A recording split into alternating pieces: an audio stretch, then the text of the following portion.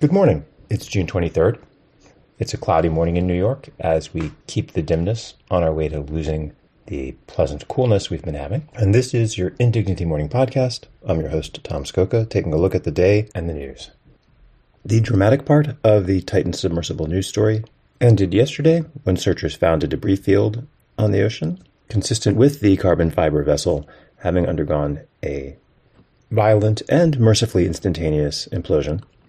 The Wall Street Journal reported that all the while that the search was underway and people were speculating about how much oxygen might be left in the sub, the U.S. Navy knew and had reportedly informed the Coast Guard that its instruments had heard the implosion when it happened on day one.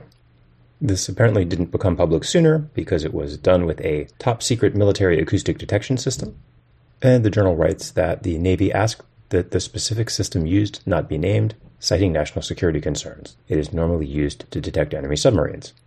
That's fine, but it seems a bit off topic. The details of the system might be top secret, but of course the Navy is listening for submarines. Any reasonable person would assume that they have the waters of the North Atlantic mic'd. Certainly anyone who would try to sail a submarine toward the coast of North America is already factoring that into their planning. The real national security secret would be if they had somehow missed hearing it. Our politics investigator friends over at Sludge, readsludge.com, looked into the hiring practices of the No Labels group, which is mounting a declaredly nonpartisan attempt to put a third-party candidate on the presidential ballot, and they found that nearly all of their hires are in fact Republicans, including a policy analyst who previously was the president of the Tulane chapter of Turning Point USA. The story notes that previously Politico reported that No Labels founder and CEO Nancy Jacobson directed employees to remove the name of the organization from their LinkedIn profiles to discourage press sleuthing. Truly, they are committed to the principle of having no labels. At least, not any labels the public can read.